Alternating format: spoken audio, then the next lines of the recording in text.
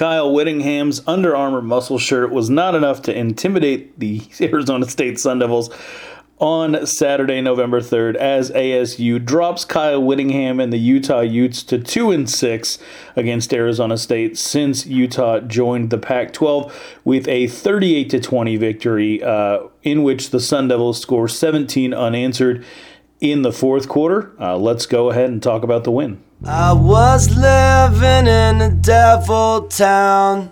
I didn't know it was a devil town.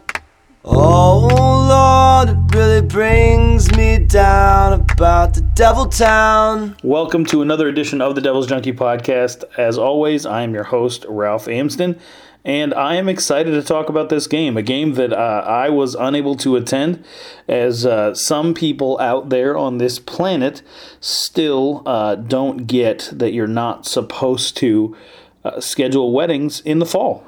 So back-to-back weekends, I've been to fall weddings and had to hide my disdain for the decision making, especially this last one because I was paid to actually officiate the wedding, and so you can't go in there and sneak your disappointment into the couple's decision, while you're up there talking about how love is patient, love is kind, love doesn't keep score. Speaking of keeping score, why did you schedule your wedding for a fall Saturday? What is wrong with you? This marriage probably will not work. You can't do things like that. So I had to when the schedule came out that Arizona State was going to be kicking off this game at 1 p.m. at Sun Devil Stadium. I had a 2 o'clock wedding in Sedona. Wasn't able to make it, but rushed home after the wedding. Caught the fourth quarter call from Tim Healy and Jeffrey and Rapphorse on 98.7. Had to say that Tim Healy just does a fantastic job. Absolutely loved listening to him call the games. Was able to make it back and catch the replay of the game last night. I have quite a few thoughts about it, but before I get into any of that, I do want to get into the fact that it looks like I wasn't the only one that had to miss a Saturday 1 p.m. kickoff. From everything that I heard, and I had dinner with Chili last night, he drove out to good old Maricopa, and we talked about his experience at the game, and he told me that he was very disappointed in the attendance. And, it was no Stanford, right? I mean, the stands were basically empty against Stanford. You had Mike Bercovici tweeting out, "I hate this attendance at Sun Devil Stadium right now." And then in true Sun Devil fan, any fan fashion, he had like 50 replies of people saying, "Well, you don't like the crowd, win games." And I think that's... to me, that's absolutely garbage. You got to go.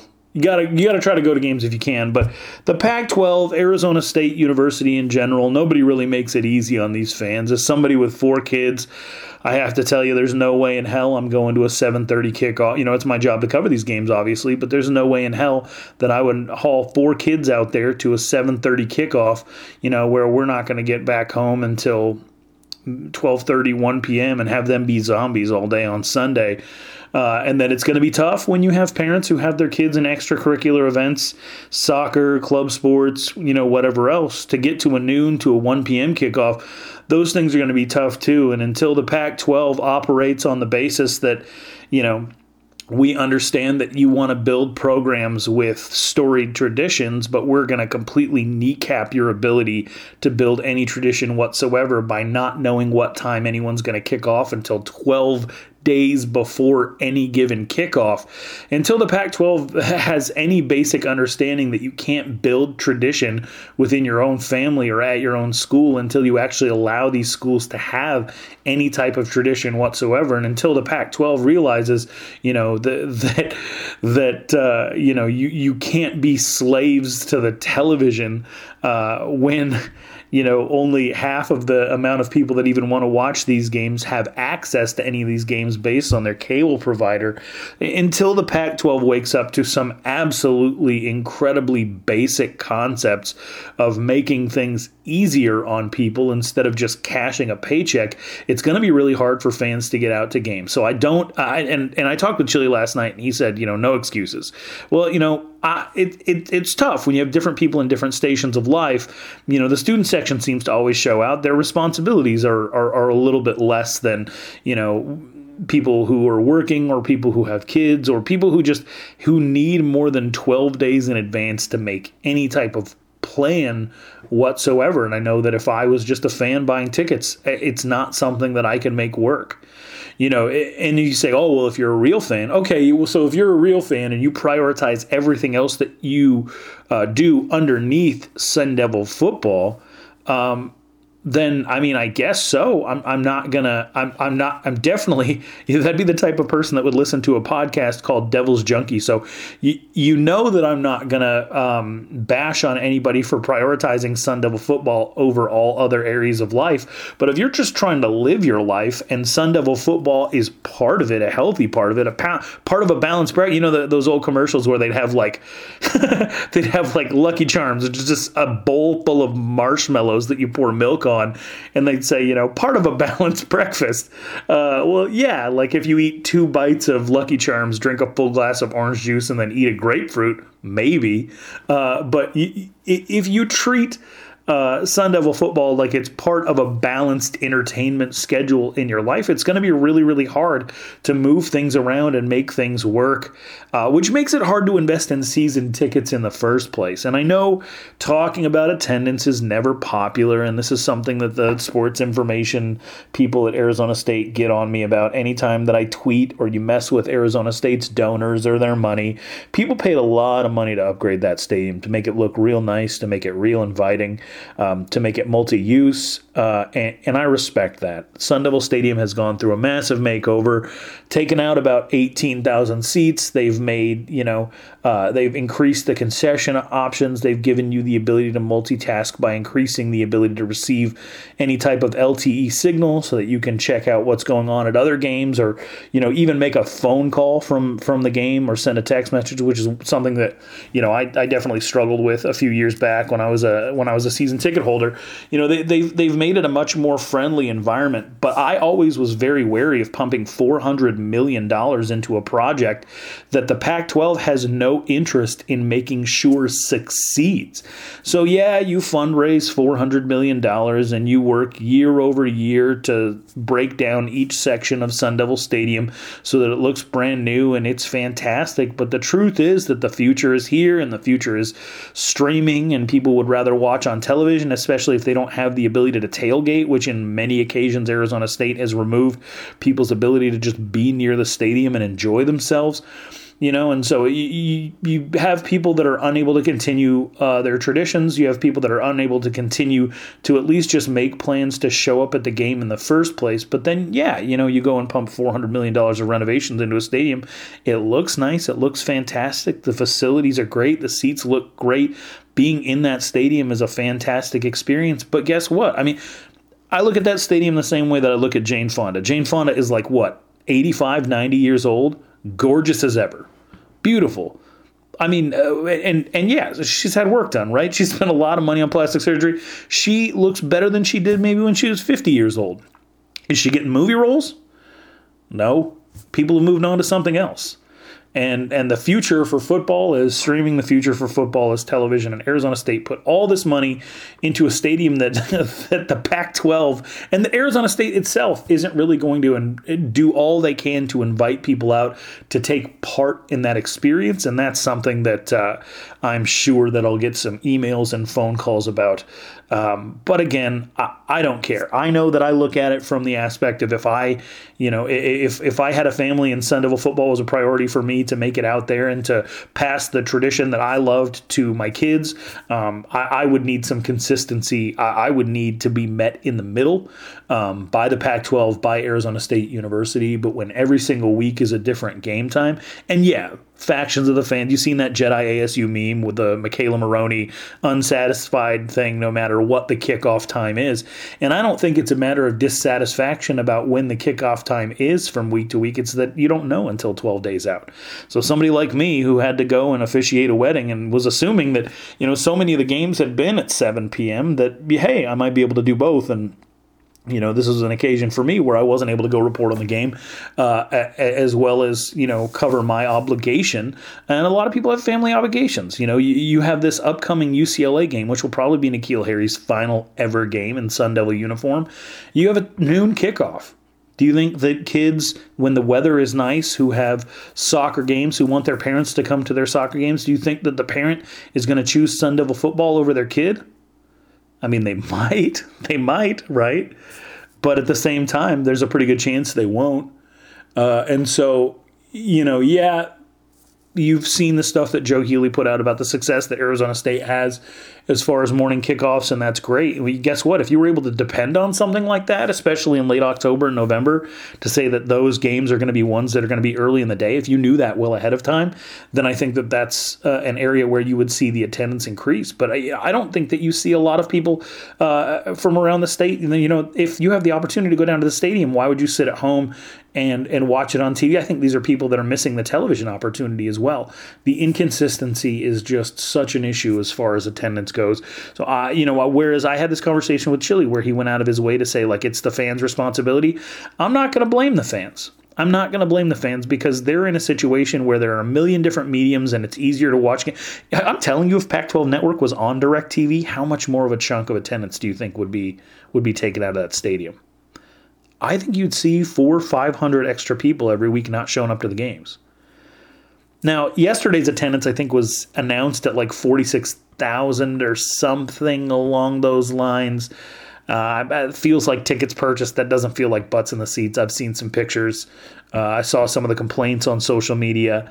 This is going to be the second time in my history of covering Sun Devil football where I believe that Arizona State's average attendance for the season is going to fall below 50,000.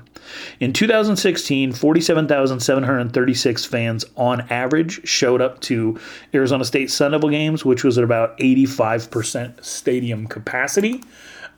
This year, I think that number, I think that you're going to see probably a sparsely attended UCLA game. ASU's winning. They control their own destiny. Fantastic. But UCLA's not good, and this game kicks off at noon. The average attendance so far this year, 48,925. You're going to need an almost sellout to bump it up to a 50,000 average on the season. I don't think you're going to get that. Arizona State, has a capacity of about 53,599, 53,600, we'll call it. And so,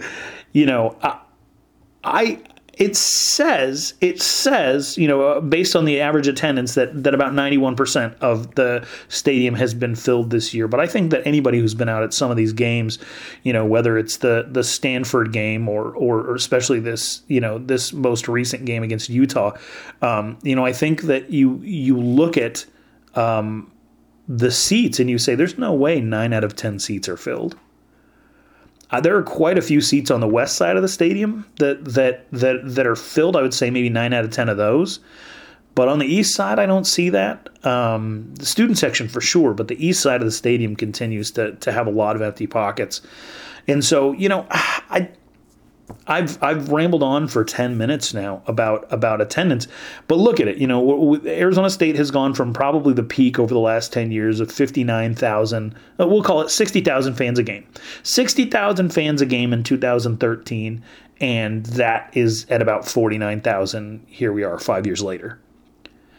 And the excuse that I'll get is that, stadium capacity was lowered, and so that drop, is according to how things are going, or they're not winning, or, but I don't think those things have anything to do with it. I think the fact of the matter is, if you don't let people tailgate and they don't know when the game times are going to be, as well as you increase avenues and opportunities for them to be able to watch in other ways, you're definitely going to cost yourself. And I don't want to say that the stadium renovations are a waste of money, because I think ultimately in the long run they'll help with things that are important as far as keeping up with the Joneses. as far as recruiting and things of that nature. I think that they definitely serve a purpose. But, you know, at this point, that money, you know, could have been used to pay people to show up.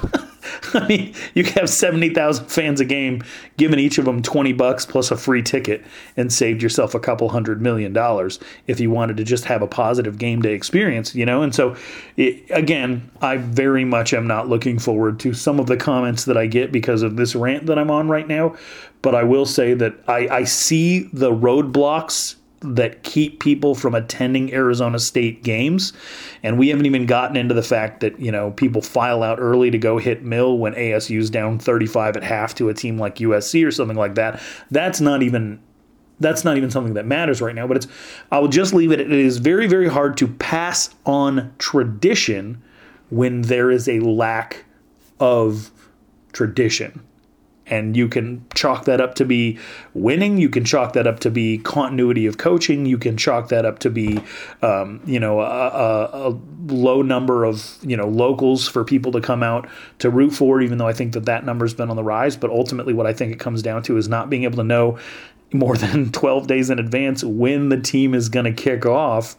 And also, you know, beyond that, not being able to have very many near stadium traditions, game day traditions, in which you can pass on from generation to generation to generation. I have friends that have moved out to the East Coast and they just converted to Clemson fans because they go out and spend 6 hours, 7 hours in a parking lot before every kickoff, and that level of community has just sort of won them over. And the people that I'm talking about are lifelong Arizona State University season ticket holders who had just moved out to the East.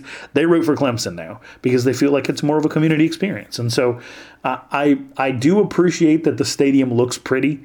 It would look a whole lot prettier if people are in the seats, and people would be in the seats if it was easier to know when you were going to show up, and if there were things to do near the stadium, so that it made it a little bit easier to show up. Product on the field always helps. I know I'm going to get 100 tweets that say if you win, people will show up. Well, guess what? Arizona State's 5-4. They control their own destiny. If they win out, they win the Pac-12 South. That's common knowledge. So all of you win and they'll show up people.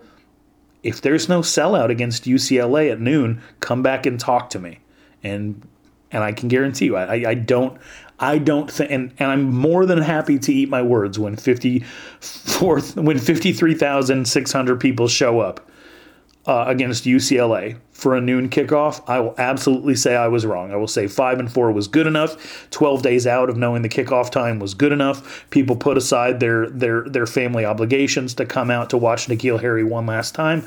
I was wrong, and it's all about winning. I will absolutely eat my words, eat my hat if that's the case, but I think you and I both know the odds of Arizona State cracking 50,000 fans on Saturday against UCLA, I think chances are pretty slim, and that's sad considering they averaged well over 50,000 fans in 2017, 2015, 2014, 2013, 2012, going back further and further and further and further.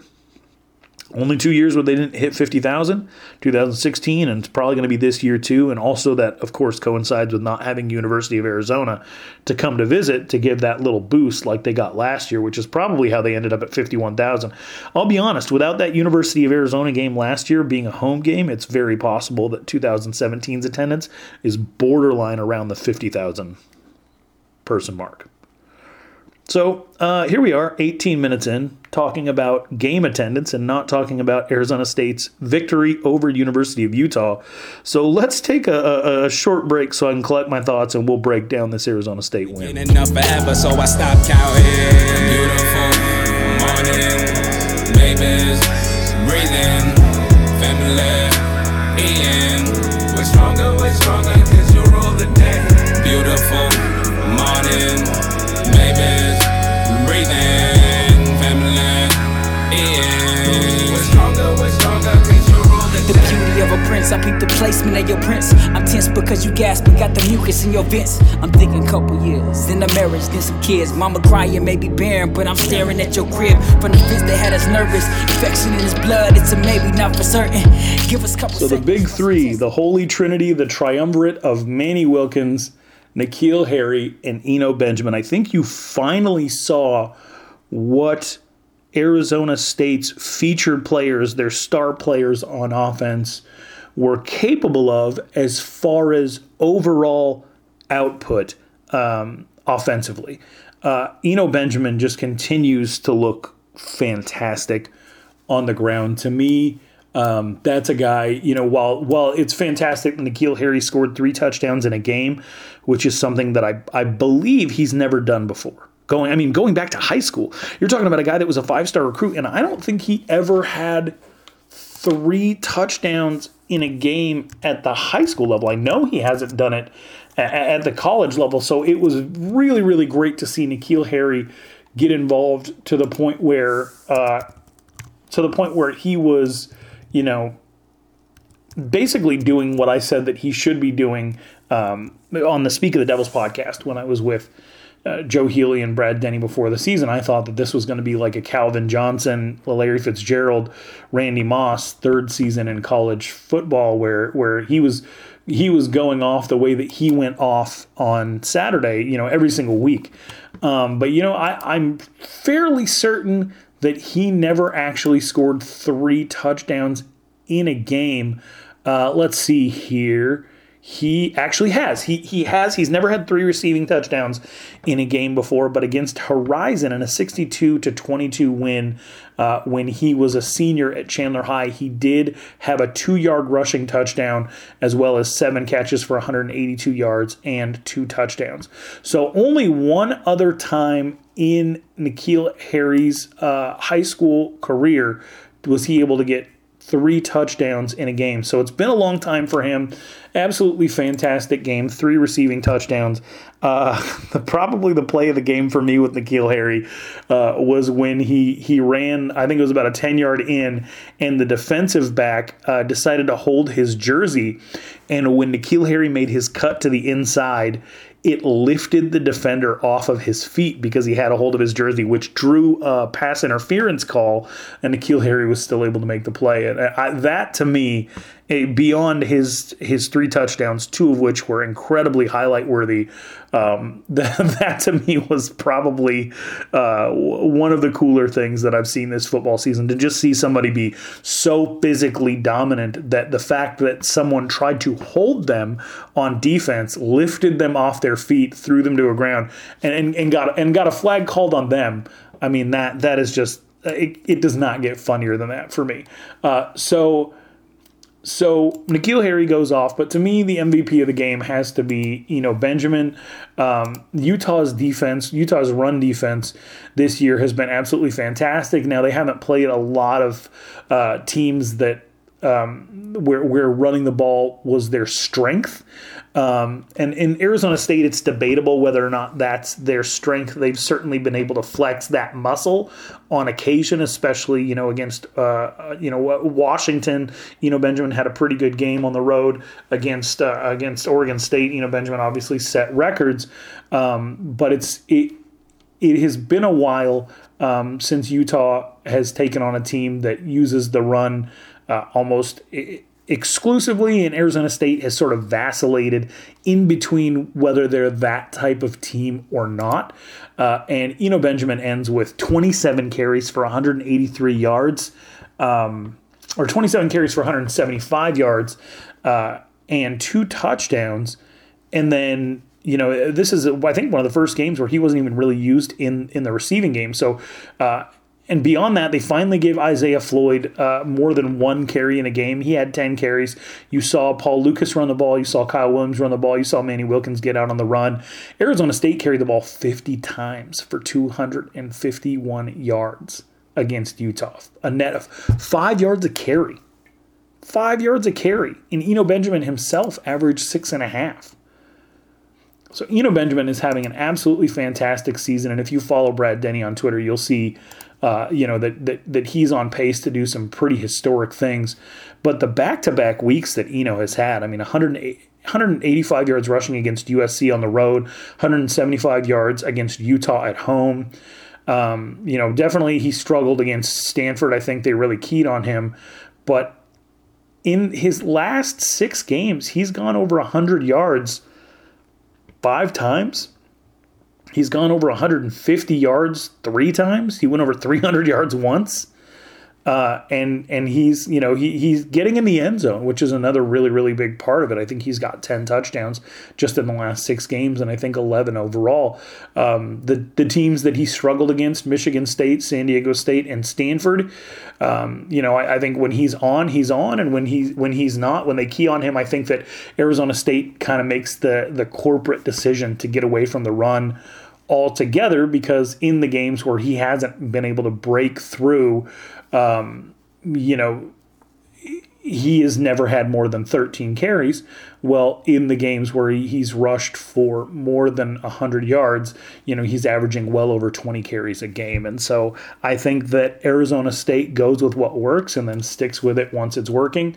Manny Wilkins has another solid game, 19 of 24, very efficient, 3 touchdowns, all to N'Keal Harry, 285 yards. He made a couple of throws to Brandon Ayuk that I think were probably 2 or 3 of the better throws that we've seen from Manny Wilkins this season. And so it's encouraging to see him use another receiver. This was another one of those games where Frank Darby completely disappeared.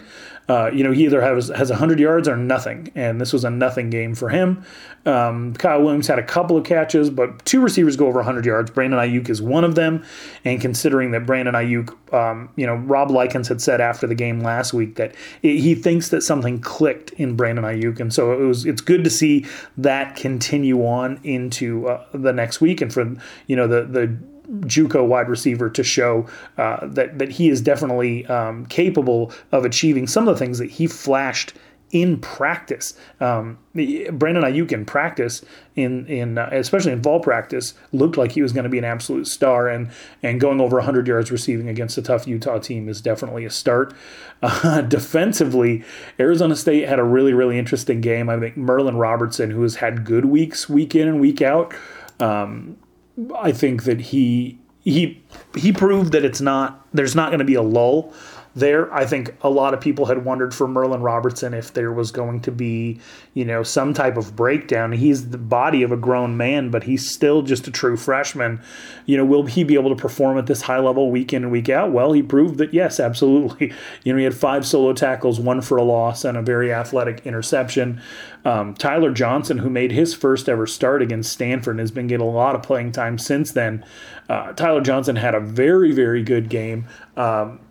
Making Tyler Huntley uncomfortable, prior to Tyler Huntley breaking his collarbone. He was on the run, and a lot of that was because of the play of Tyler Johnson. Tyler Johnson did have a fumble recovery that was overturned, and on that fumble recovery, you got to see a little bit of that athleticism that made somebody who's at 6'5", 6'6", 260 pounds, somebody who was able to return kicks in high school. So you have to love the athleticism that you saw from Tyler Johnson.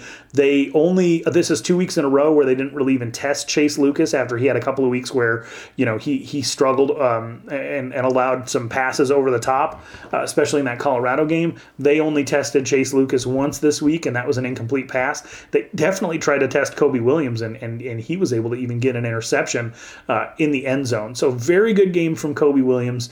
I think that if Utah,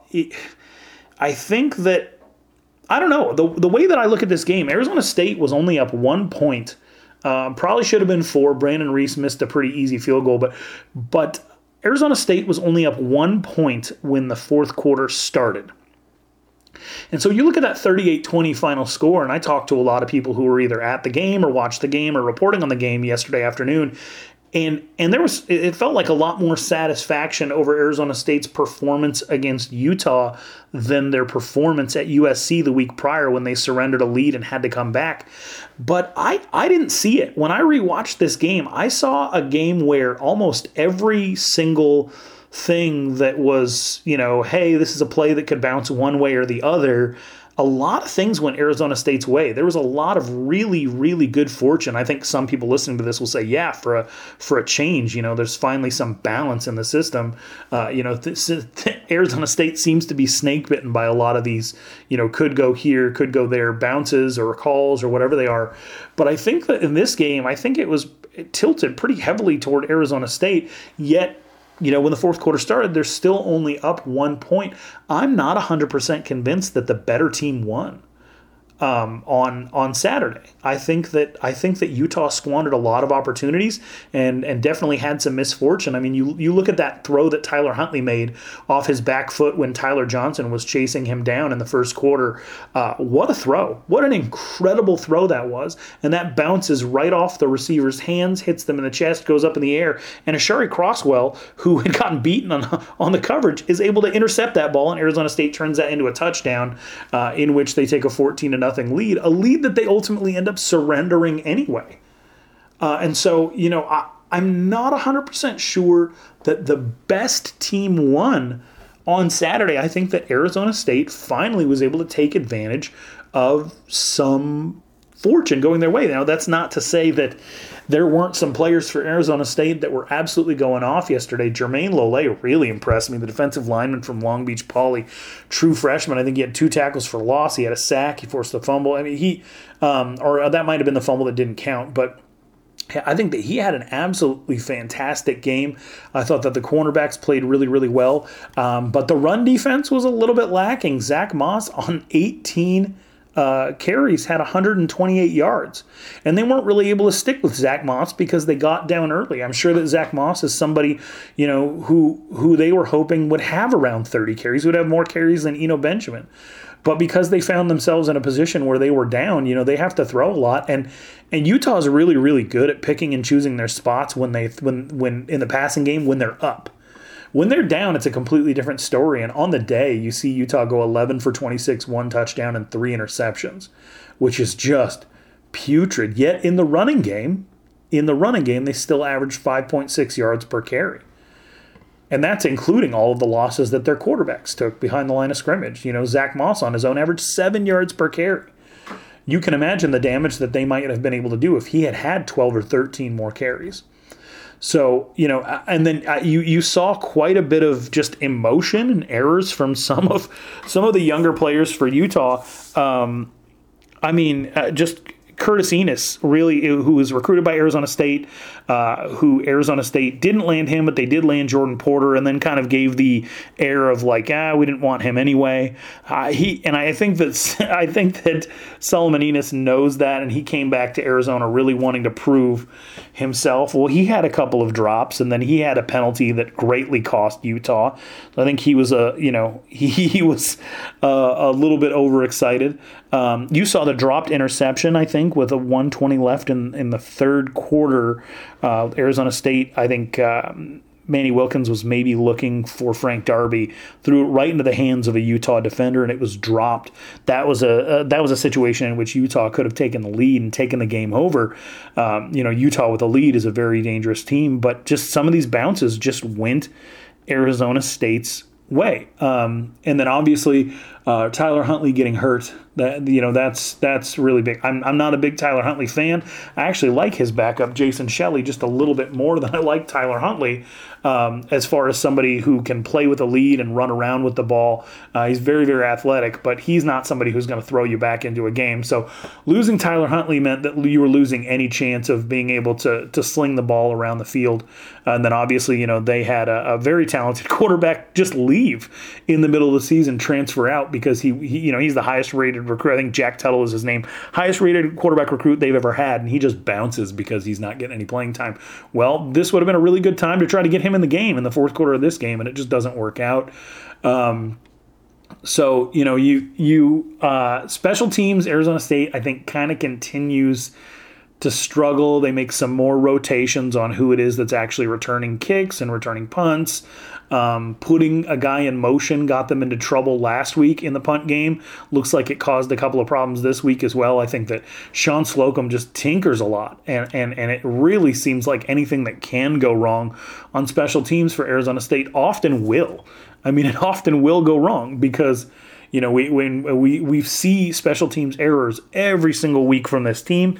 This game was no exception, but ultimately they do enough to get the win. And I know that I don't think it'll be controversial. I think that I picked Utah to win the Pac-12 South. I don't think they're an overly strong team or overly balanced. I think they have a fantastic defense and a very good running game and a capable enough quarterback with super young wide receivers. But I thought that would be enough to win the Pac-12 South, and they were really in a position to do so before coming to Sun Devil Stadium and getting beat the way that they did. I still technically think, that if ASU and Utah play that game 10 times, that Utah maybe wins 7 of them. But that's not what matters anymore, because that's not what happened. And Arizona State's in a position where they control their destiny the rest of the way. If they beat UCLA and they beat Oregon and then they beat Arizona at Arizona, that's it. That's it. Arizona State is going to play for the Pac-12 championship. And, that the way that the Pac-12 North is cannibalizing itself has sort of left Washington State to stand alone. And they're going to be the team, I have no doubt in my mind, they're going to be the team that ultimately gets to play for the Pac-12 North. And so you'd have a team that Arizona State hasn't run into yet. You wouldn't necessarily have to worry about a running game because they don't run the ball very much. And Washington State is a team that has actually struggled against some teams that have lesser talent, like Cal last night. They had to score a touchdown with about a minute left to win that game 19-13 at home. So, it is within reason. It is within reason, which is absurd to even consider. It is within reason for Arizona State to win their final 4 games and win the Pac-12 outright, potentially play in a Rose Bowl, which I don't necessarily think is something that you should get your hopes up about. I'm not 100% sure that they even have the ability to win out in the Pac-12. Playing at Oregon is going to be really tough, even though they'll have presumably have a healthy Manny Wilkins, and he's 1-0 lifetime against a team that has traditionally dominated Arizona State. So I think that's a really big deal to have Manny Wilkins available for that. But I don't think you can count on that as a win. So you might have to have some other stuff happen. But imagine 2 weeks ago, imagine thinking that Arizona State was even going to be in this position. It's pretty hard to imagine, right? When Arizona State was sitting at 3-4 after back-to-back 7-point losses at Colorado and home against Stanford. In which Arizona State made some serious errors late in both of those games. It didn't look like they even had the composure to pull out a win. Here they are scoring 38 points against USC, 38 points against Utah, and all of those calls for Rob Likens' job seem to be fading into the background. Haven't heard very many. Have not heard very many calls for Rob Likens' job in the last 9 days.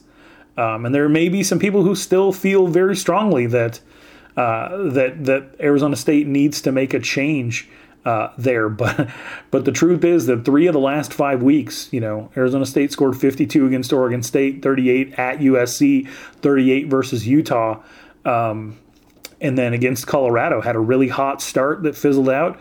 And against Stanford, I think that Stanford was they just had a better game plan going in, but if you expect Arizona State to be perfect offensively every week, you're going to be pretty unhappy with whoever comes in as offensive coordinator.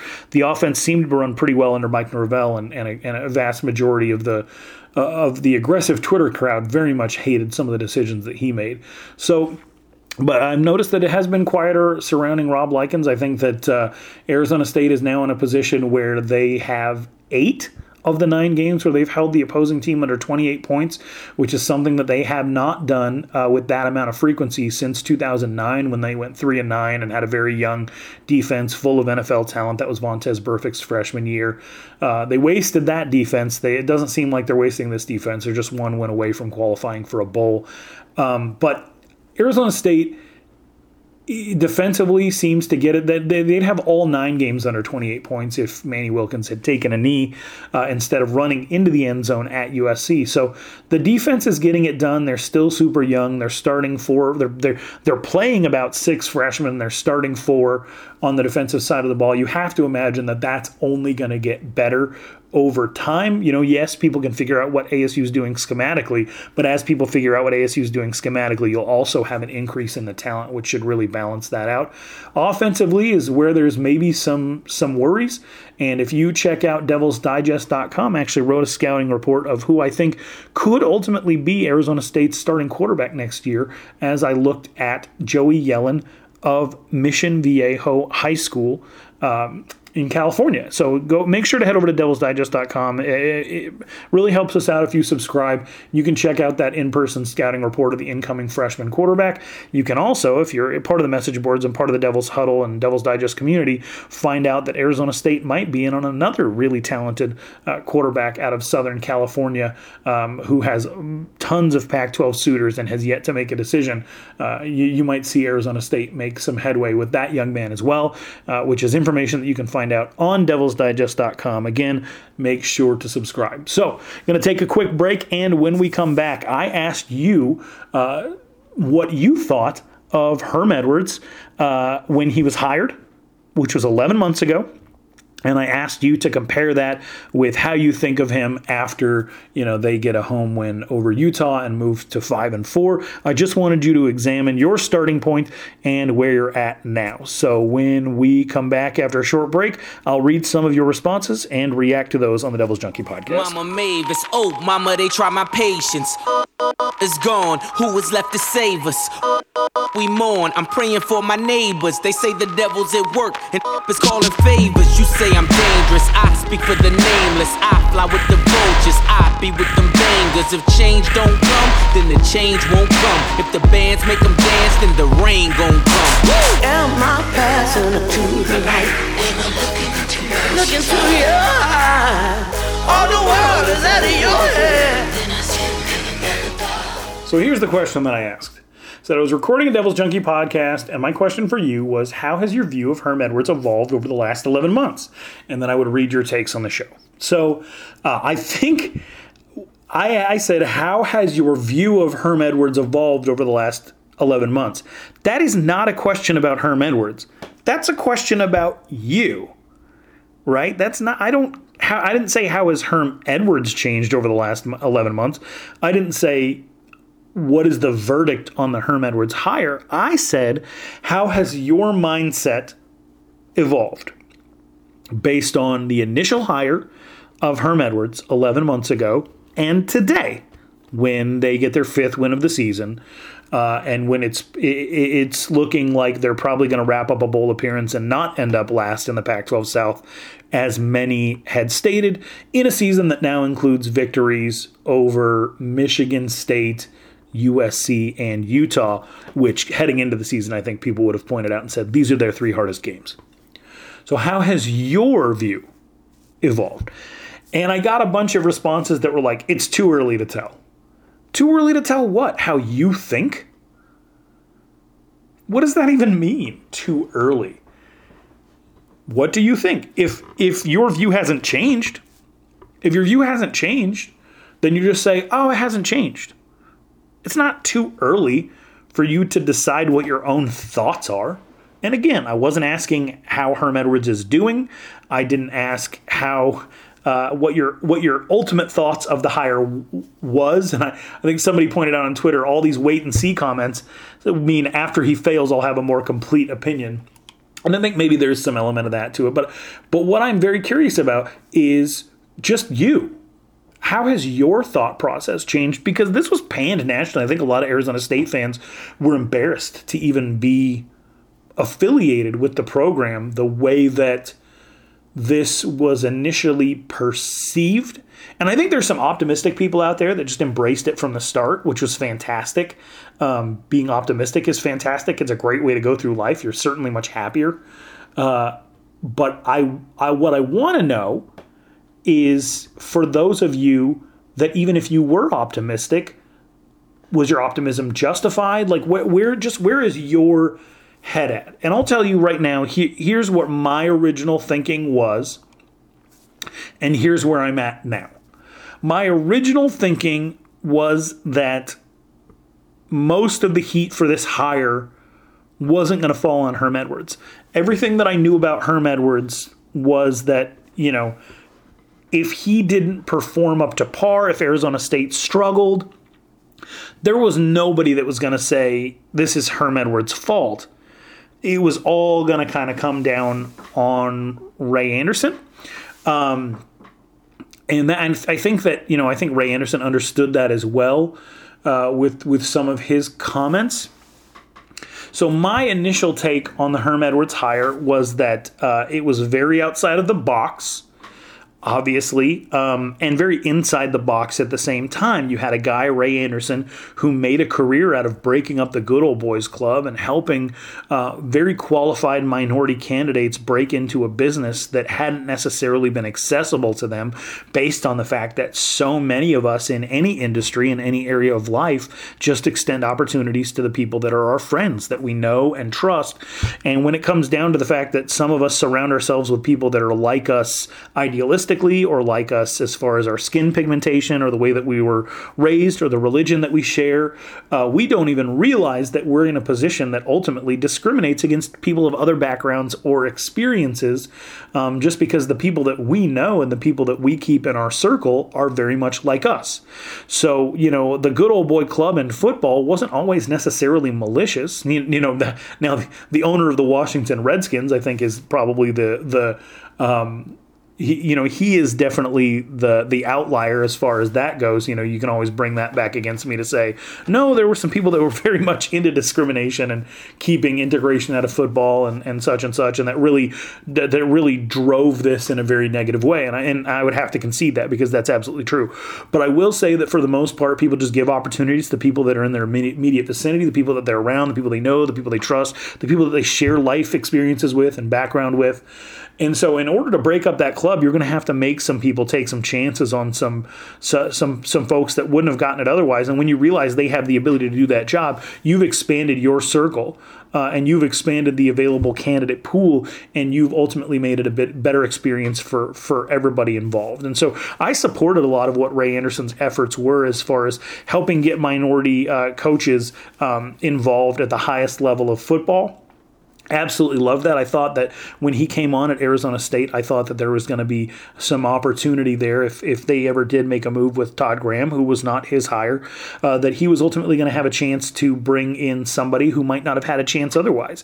And I was a little bit taken aback by the fact that, this man who had built up this reputation over time of really breaking up these scenarios in which, people weren't considering people outside their immediate circle, when he had his very first opportunity to make a football hire, when he had his very first opportunity to put himself in that position, he went out and he hired his former client and longtime friend, which was the exact issue that he helped ultimately, dedicate a large part of his career to disrupting. And so I thought that was, I ultimately thought that any of the ire for making this hire would probably fall on Ray Anderson's head, because of the way that it seemed to me at the time that he doubled back on his own legacy.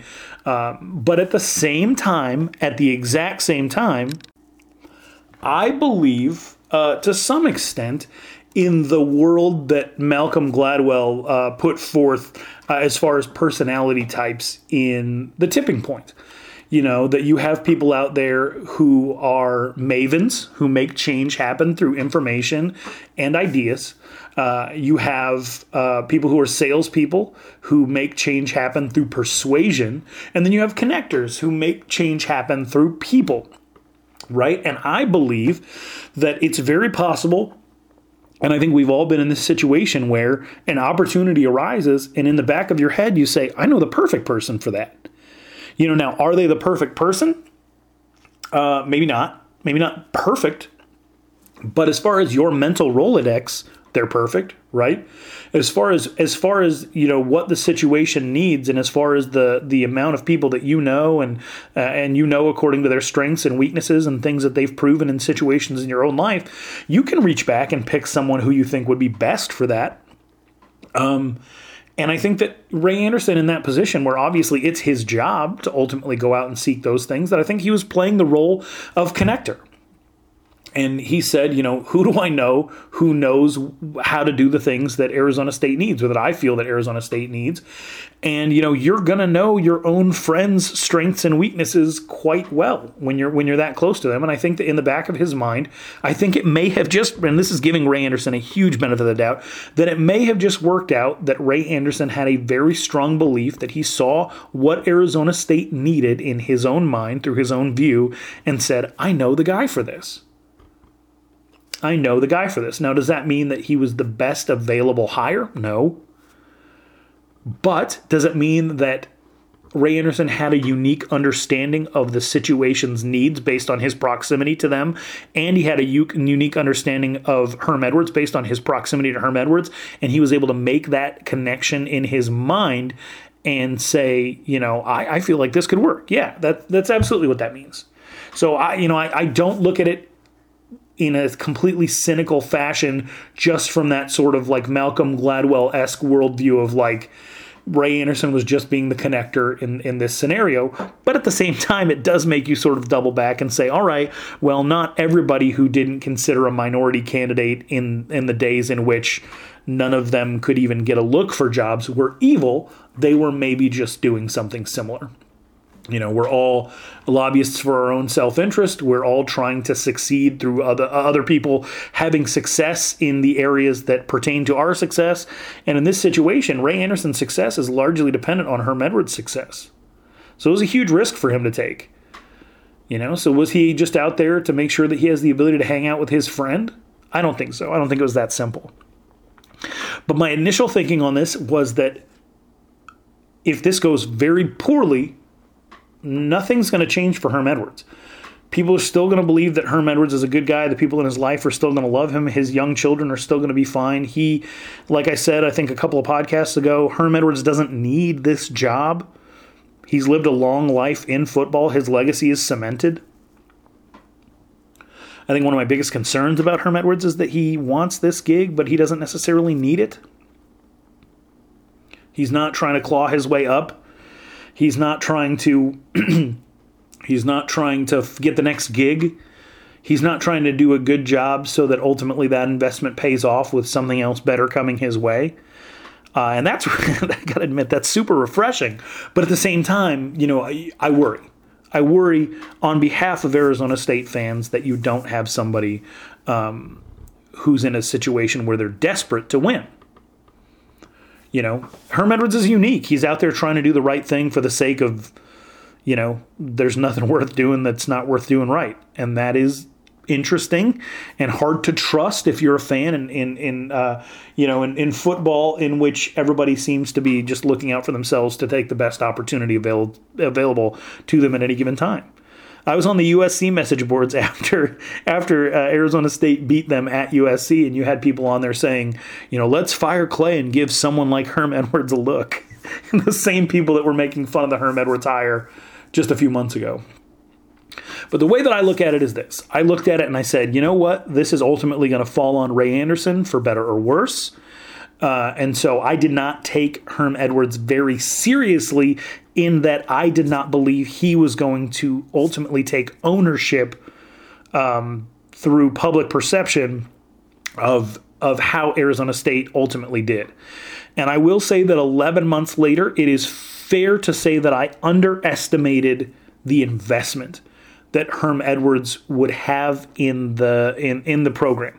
I knew that he would invest in individuals. I knew that he would be himself. I knew he'd be the guy, that everybody talked about, who he was. But I did not attach him to having an investment in the success or lack of success of Arizona State. And I think that I think some of these losses are keeping him up at night. I think he feels like Arizona State should be in a much better position than they're in right now. I think that he lacks patience in a good way, that he lacks patience for some of the things as far as what Arizona State has yet to get down. I thought it was pretty interesting of him to make some of the changes that he made after San Diego State to basically say, we're never losing the line of scrimmage again.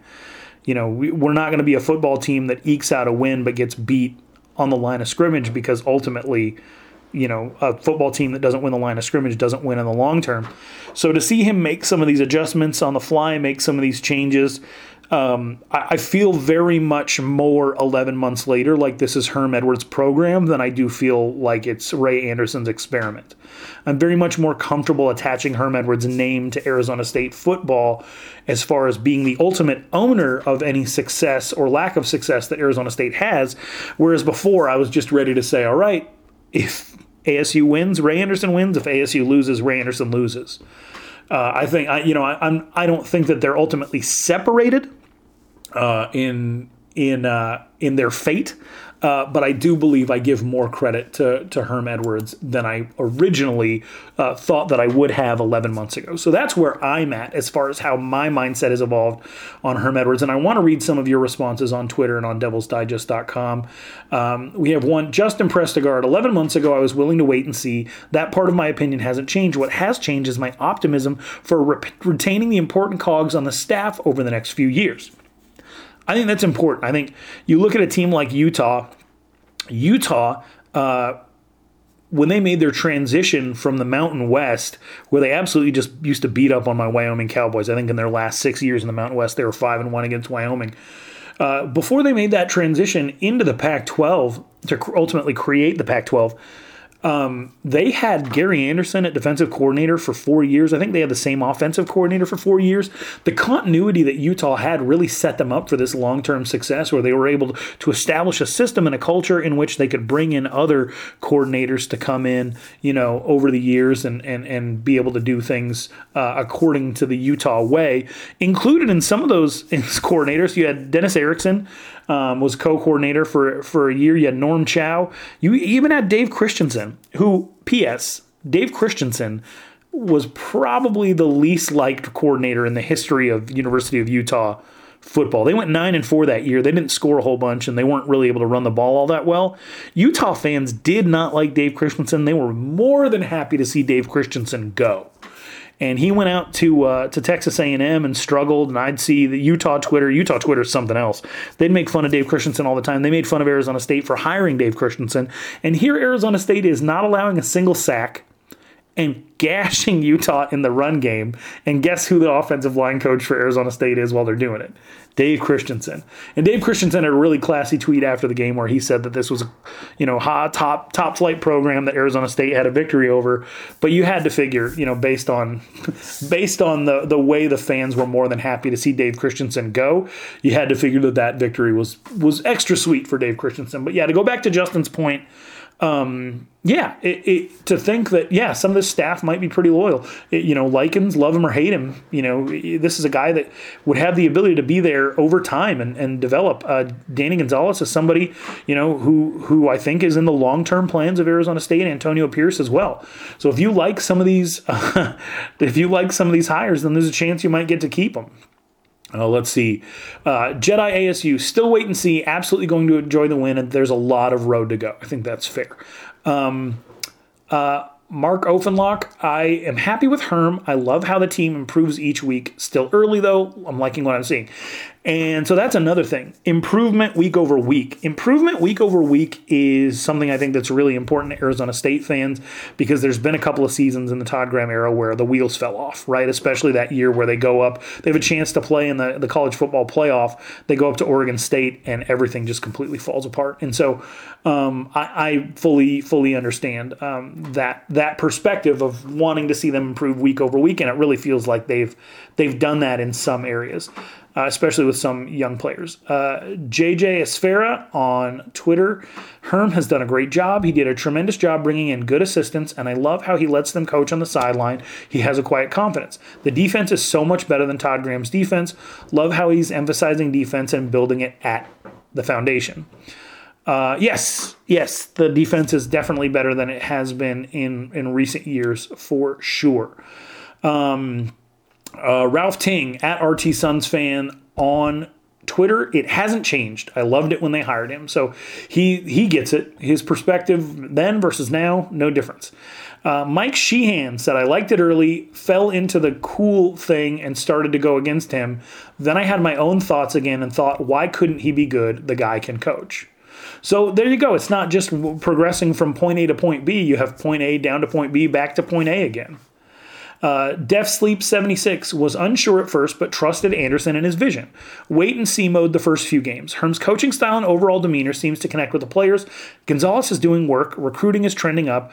We're in South contention, everything I'd hoped for. So, I mean, if you wanted to be in contention for the Pac-12 South, here we are 3/4 of the way through the season, and that's where Arizona State is.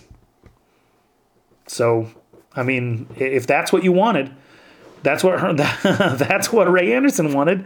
He wanted to compete for conference titles, and here Arizona State is trying to do that exact thing. What was it? Top 15 in the country, top 3 in the conference, and competing for conference titles. They have a chance to do all 3 this year. Who would have thought that 2 weeks ago? Trace Travers, the publisher of the Cal Rivals site, said, from an outsider's perspective, I thought Herm was a less than desirable hire. He's hired well. Getting guys like Antonio Pierce was a great move, and he plays to win the game, which at the end of the day is all you can ask for. That's one thing I've learned to respect about Herm Edwards is they have 4 7-point losses, right? Those 7-point losses could have been 30 points. He doesn't care. Loss is a loss, no moral victories.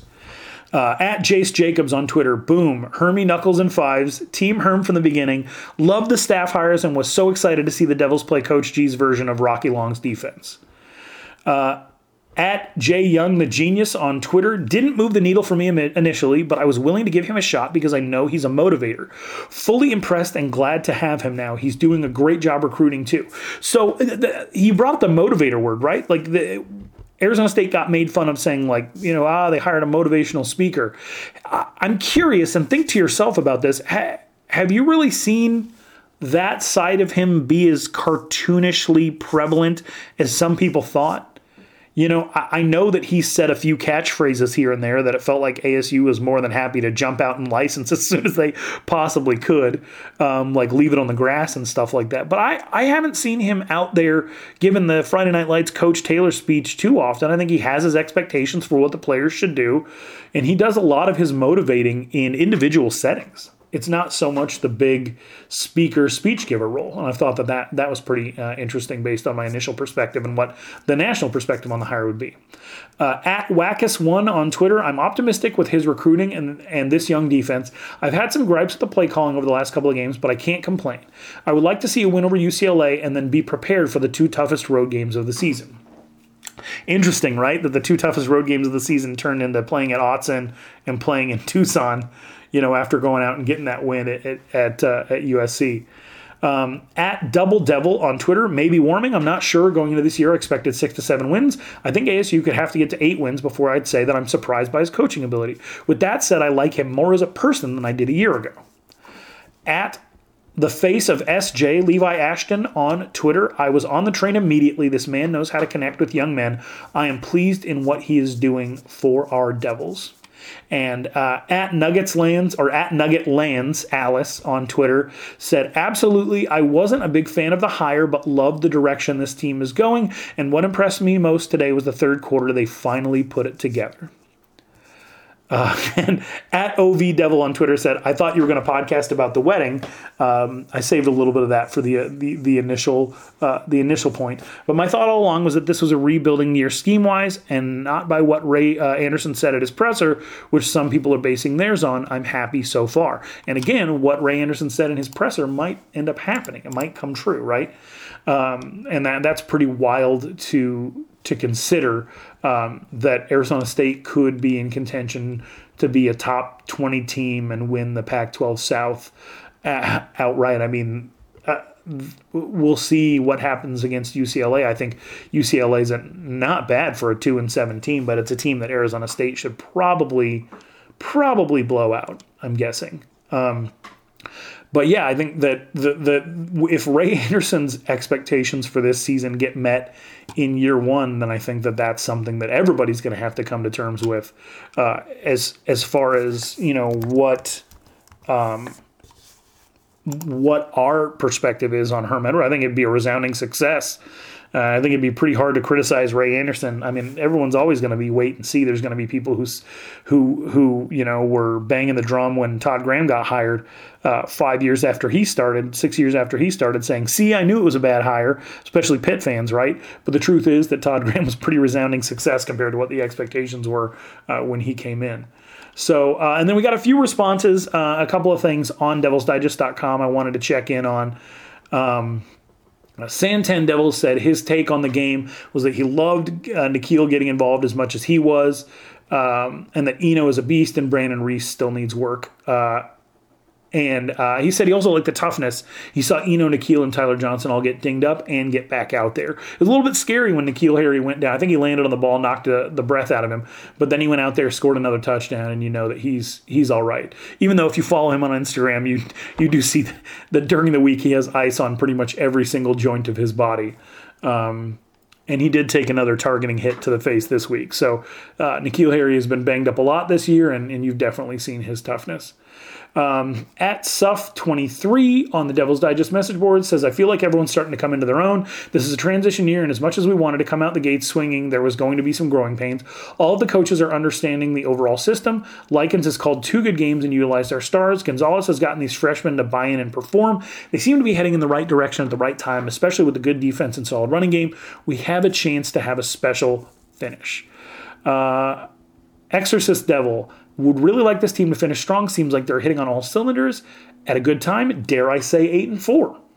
It's possible. We have another question here. How many flags were thrown during the wedding? They didn't even throw the bouquet, so nothing was thrown. And a reminder: if you're out there listening to this, don't have fall weddings. And then this one, at PJMCSSR86 on the Devil's Digest message board. Nickeil, Manny, and Eno, number 8 on defense as well. I bashed Herm's hiring, but I have to admit I've been very impressed with the game plans, preparation, and team effort these past 2 weeks. Recruiting is also trending well. I think the South may be out of reach, but it's a successful season thus far. Well, here we are, a couple of weeks out, and Arizona State has the Pac-12 South title within reach. Who'd have thought? This has been another post-game reaction episode of the Devil's Junkie podcast. Keep it tuned to devilsdigest.com. Leave a review on iTunes if you can. I don't care if it's 1-star or 5-star. I just think that they're funny to read. Somebody left a review a couple of weeks ago that said, "If I can't get my kids registered for school on time, then how do I have time to do podcasts?" That one made me laugh. So if you feel like giving me some entertainment, go ahead and throw a review on iTunes. Again, I don't care if it's 1 or 5 stars. I just want something interesting to talk about on the show. Appreciate your time. This has been the Devil's Junkie podcast with Ralph Amsden. I was living in a devil town. I didn't know it was a devil town. Oh Lord, it really brings me down about the devil town. All my friends were vampires. Didn't know they were vampires. Turns out I was a vampire myself in the devil town.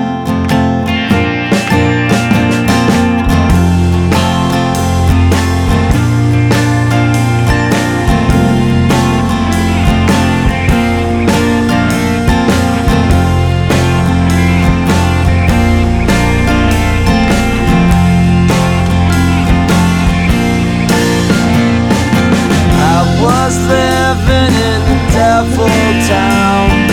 Didn't know it was a devil town.